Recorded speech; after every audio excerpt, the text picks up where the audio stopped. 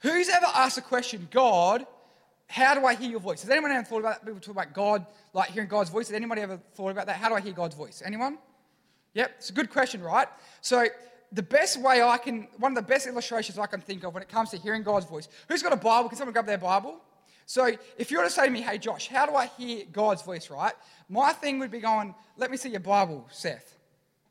Aha, I see the issue. You can do the read me, dust finger. The Bible is not meant to be an asthmatic hazard. You got to understand that the Bible's not meant to be in a place collecting dust.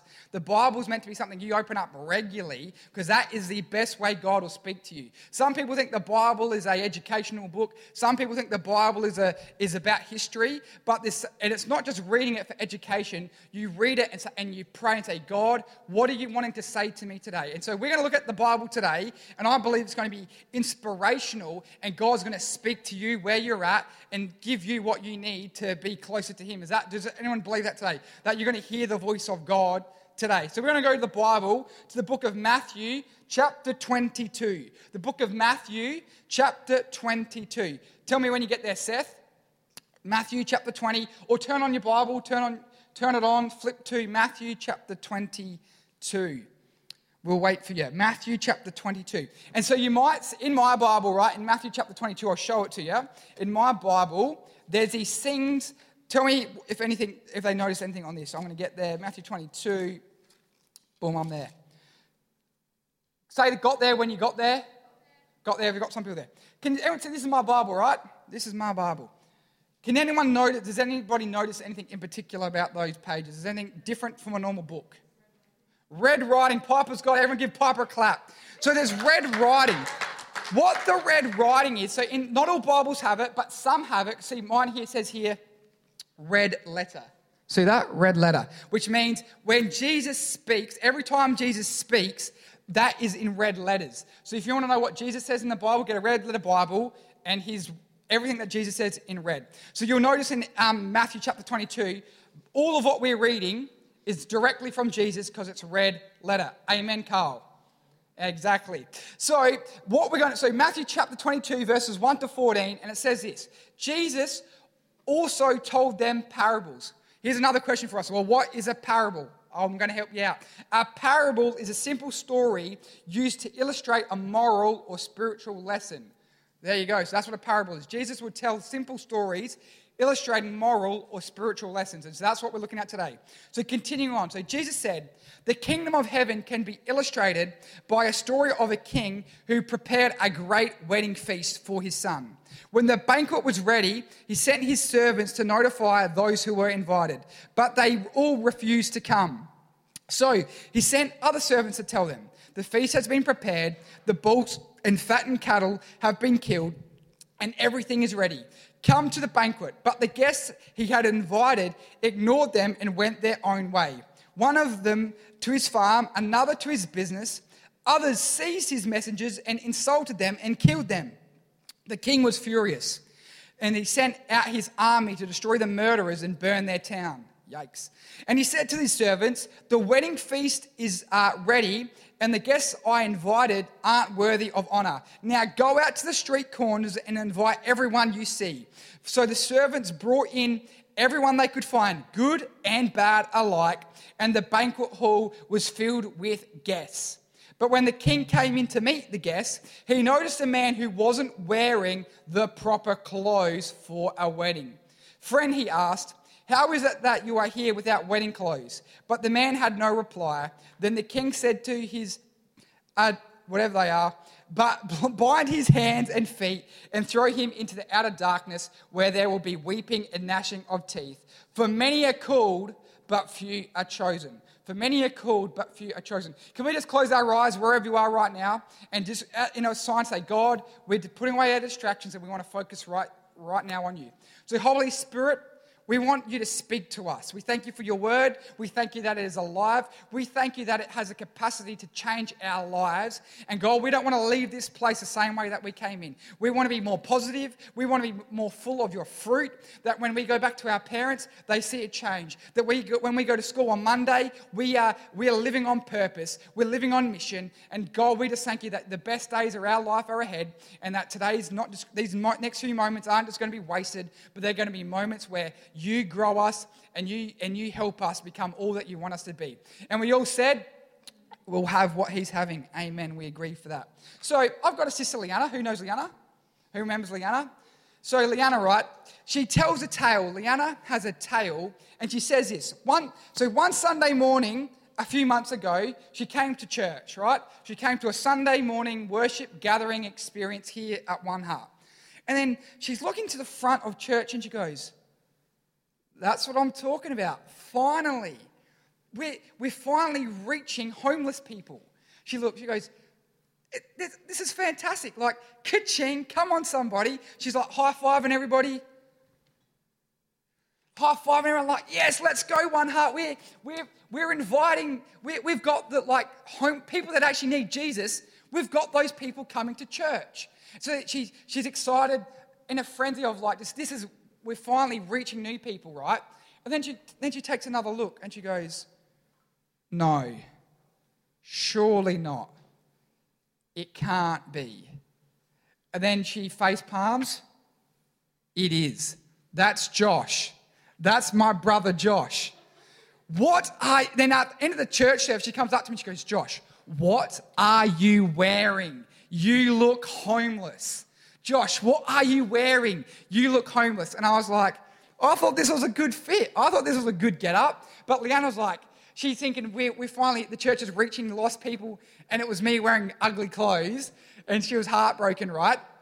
And so if you're taking notes today, the title that we're going to be looking at is, what are you wearing? And can you poke the person beside you and tell them, what are you wearing? What are you wearing? What are you wearing? And I want to personalize it. And can we ask the question, what am I wearing? What am I wearing? What am I wearing? So we're going to break down what we've read, and we're going to see how that can apply to our lives, right? So what are we wearing? So Jesus says the kingdom of heaven can be illustrated by a story of a king who prepared a great wedding feast for his son, but when the banquet was ready, he sent his servants to notify those who were invited, right? So the kingdom of heaven, the kingdom of God is like a wedding feast. We've got to understand, so who likes KFC here? Who likes a bit of popcorn chicken, right? So we could go right now, Nathaniel, you're a champion, bro, honestly. I want to let you know, you got to take special time and decide what mates you're going to hang out with and what mates you're not going to hang out with, because honestly, there's something special on your life, and God's saying, Nathaniel, don't waste your time on people that are going to drag you down. You've got to put yourself around people that are going to build you up, that you become a champion, so that in 10 years' time, people are like, how did he get that job? Why is he living successfully? But it's because you made intentional decisions, say, I'm putting God first, I'm stepping right to where God's want me, and not getting distracted and just going with the flow and being nowhere. So I want to encourage you with that. Sorry. So KFC, amen.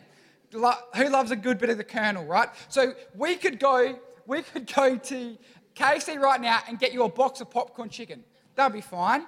But you know what? That's just like earthly generosity. But we've got to understand, God doesn't just give you a box of popcorn chicken. He goes, here you go, Amy. Here's a family feast bucket. He goes, Maddie, get rid of the popcorn chicken. Here's a whole family feast. You've got to understand, God doesn't just give you the box of popcorn chicken. He gives you the full banquet. He has far more supply than what we are craving, right? And that's the truth. So God's got a bigger banquet than what we can actually receive of. Then we see this thing, then this king has his banquet ready, his son's wedding's happening, and he starts inviting all these people to the wedding. He says, come on, come to the banquet, the family feast is ready for you. Come get it. Children, come get the bucket. But everyone goes, no, sorry, I got to go to work. Oh, no, sorry, I got to go check on my farm. They give him all these dumb excuses. Oh, yeah, I'd rather go to work than eat popcorn, eat my family bucket. I'd rather look at the farm than eat my KFC. And so then they reject this great offer to come to to eat this feast. And what that is a symbol of is the Jews, or the nation of Israel. So God originally called the nation of Israel and said, come follow me. Come and live a life of blessing. Come inherit the kingdom of God. When you die, you have eternity with me. But unfortunately, the Jews rejected Jesus. The nation of Israel rejected Jesus. And so what the king decides, he goes, well, this blessing that I've prepared for you, I'm not going to waste. We're going to invite everybody else. Anybody else we can invite, we will. And so here's the thing, the king was saying is, what you have despised, I'm going to give to who you despise. So the Jews despised everyone else. They thought, we're the best, we're the coolest, we deserve everything from God. But God was saying, you know what, you despise my gift. Well, I'm going to give what you despise to who you despise. And then we now get to inherit the kingdom of God, because they rejected it, right? And so I love what it said. It says that anybody you can find, good and bad alike. And so I don't know what the teacher might say, Seth, you're good, or the teacher might think Seth is a bad kid. The teacher might think Nathaniel's good, or the teacher might think Nathaniel's bad. It doesn't matter whether you sit on the good category or whether you sit on the bad category. God invites all of us. That kid in your class that you know is the naughty kid, the kid that you know in your class is a Mr. Popularity. It doesn't matter. God says the invite goes to all of us. Who thanks God that God has invited them? Woo! I do. I thank God that God's invited me to his feast. And so you got to understand, God has a place for you. God has a seat for you and a meal for you that it's ready for you to receive. Then here's a scary part. Can someone make a scary noise? Bum, bum, bum. This is a scary part. It says there, but when the king came to meet the guest, he noticed a man who wasn't wearing the proper clothes for a wedding. What was he wearing? He wasn't wearing the proper clothes. Friend, he asked, how is it that you were sitting here without wedding clothes? But the man had no reply. The man had no reply, but he was wearing the wrong clothes. Because then at the end it said, many are called, but few are chosen. Many are called, but few are chosen. And so the call goes out to all of us. You are invited, but have you dressed for the occasion? Have you dressed for the occasion? The king asks, how is it that you are here without wedding clothes? The king asks, just like my sister said to me, what are you wearing, Josh? You look homeless. The king asked this guy, why are you here without the proper clothes? What are you wearing? And so the king cares what you wear. And here's the thing, God cares what you wear. Now, we're not talking about my big dress t-shirt here, or the clothes that you got on your skin. Jesus or God is talking about your life. So if I go to the Navigator College on Monday, right, and I wear this and just sit down, people will be like, he doesn't belong here.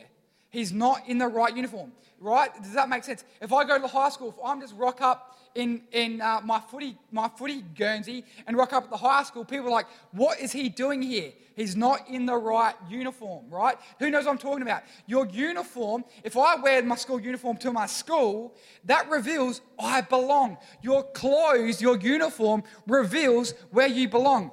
If a cop walks in right now full uniform, we be like, uh-oh, what have we done wrong? Because there's a cop here. Because his uniform, his clothes represent where he belongs. Does that make sense to anybody in this place? Your clothing represents where you belong.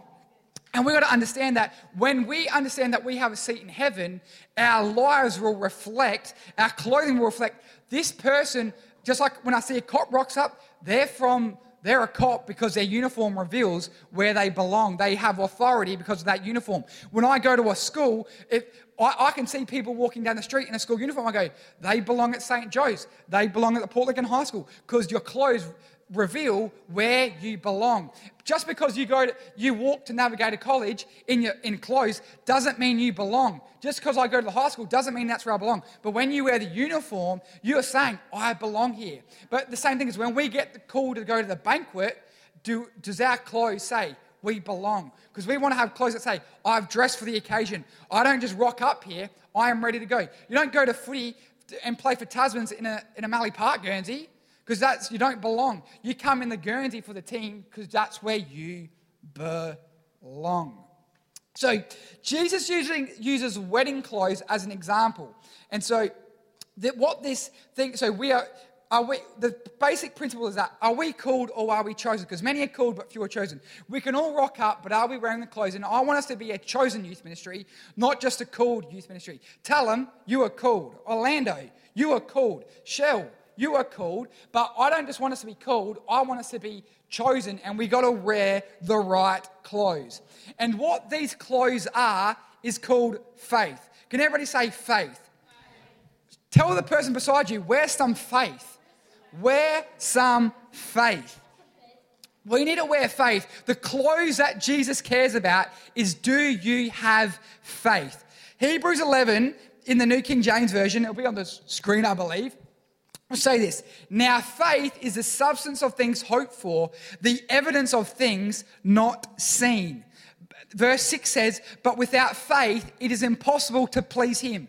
Please who? God. Without faith, it's impossible to please God, for he who comes to God must believe that he is. So we got to go to God and believe that God is Lord, God is creator, and that he is a rewarder of those who diligently seek him. So when you wear faith, you see that God is moving in your life. We've got to understand that. Faith is this capacity to go, God, you're real. God, I believe in you. God, I trust you. And I believe you for what's to come in my life.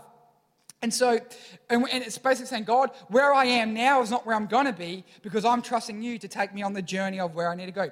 Ephesians 2:8, again in the New King James Version, says, for by grace you have been saved through faith. Let's break that down. By grace, we have been saved through faith.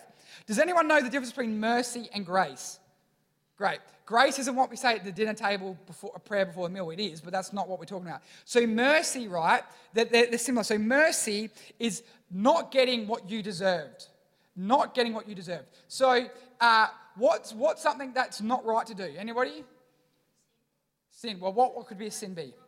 Robbing a bank. So robbing a bank, if Chloe just got out her gun and just started shooting up people and said, give me your money, bang, bang, bang. So what does she deserve? To go to jail. Come on, justice. You deserve justice. You deserve to go to jail. Give the bank back the money, Chloe, right? But mercy is going, you know what? That's what you deserve, but that's not what you're going to get. We're going to show you mercy and say, you know what? We forgive you, Chloe. Don't go robbing banks again, right? Justice says you go to jail. Mercy says we're not sending you to jail because we're going to show you mercy. So mercy is not getting what you deserve. But then grace is the opposite. Grace is when you get stuff you don't deserve. So an example could be Chloe. So the next level of that is, so Chloe, you've robbed the bank to get money. Well, you deserve to go to jail, but you know what? We're going to show you grace and we're going to give you money. We're going to give you double. So mercy is not getting what we deserve, but grace is getting what we don't deserve. Does anyone know? So we can see the difference. So mercy is when we don't get the punishment that is owed to us, but grace is when we are given what's not owed to us. So someone else could be doing, have a job. Someone else does all the hard yards, and then you get the promotion. You didn't deserve it, but grace is saying, for whatever reason, you didn't do the hard work, but we're giving you the promotion because that's what grace is. So back to this Ephesians verse, for by grace you have been saved through faith. It is not of yourselves, it is a gift from God. So Jesus says, you know what? If you want salvation, if you want to have a right relationship with God, you access that by faith, but it's a grace thing. It's given to you and you don't deserve it. But how do we access that grace? Through faith. We've got to have a belief that says, God, we trust you. God, we believe in you. God, we believe that you exist. And then with that belief, we have access to grace, which says you don't deserve heaven, but we're giving you heaven. And it says back in Hebrews that it said that it is impossible to please God without faith. A big lie that you'll hear Christians will say, to be a Christian, you got to do this. You got to do that. You got to follow these rules. It does not matter what rule there is. The only thing that pleases God is faith. And so has anyone heard of the 10 Commandments? Anyone heard of that? So there's these things called 10 Commandments. They're not bad things. So if you go to Exodus 20 or Deuteronomy, I believe it's chapter 5, there's these things called the 10 Commandments. And so that 4 of these commandments talk about humans' relationship with God. So it's how humans should treat and act to God. Then the final 6 talk about how people should treat people. So there's things like don't murder. Who wants to be murdered here? Nobody wants to be murdered.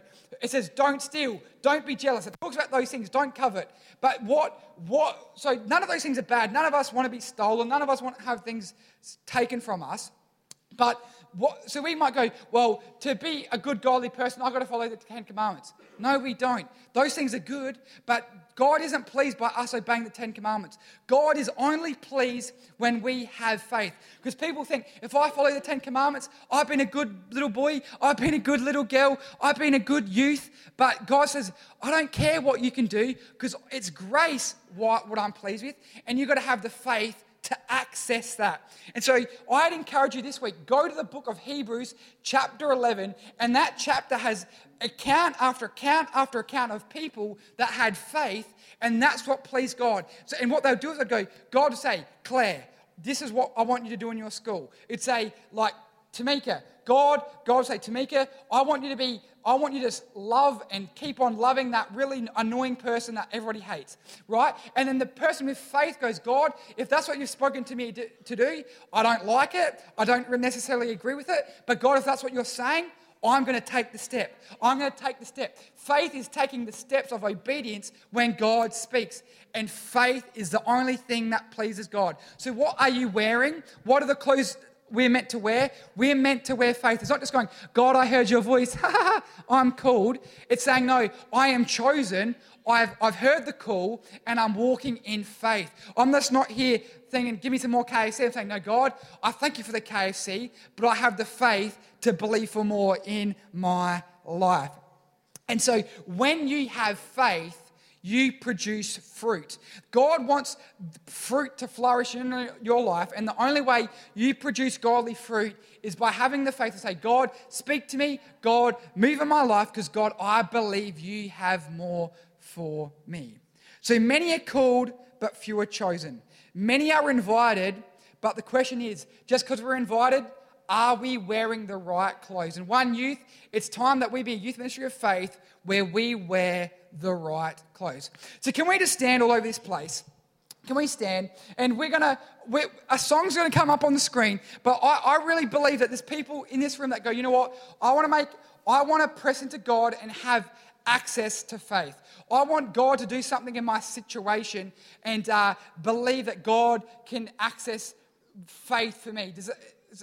So just like I came to that church service looking like a homeless man, and my sister said, Josh, what are you wearing? I believe God is speaking to you today and saying, Maddie, what are you wearing? Orlando, what are you wearing? And it's time for us to put on faith. It's time for us to say, today's a day I choose to put on new clothes. Today's the day I choose to have faith. So if that's you and you just go, yep, that's me, I would encourage you, just come down the front. Me and some of the leaders are going to pray for you and believe that you're going to put on a set of faith clothes, that you would be living a life that pleases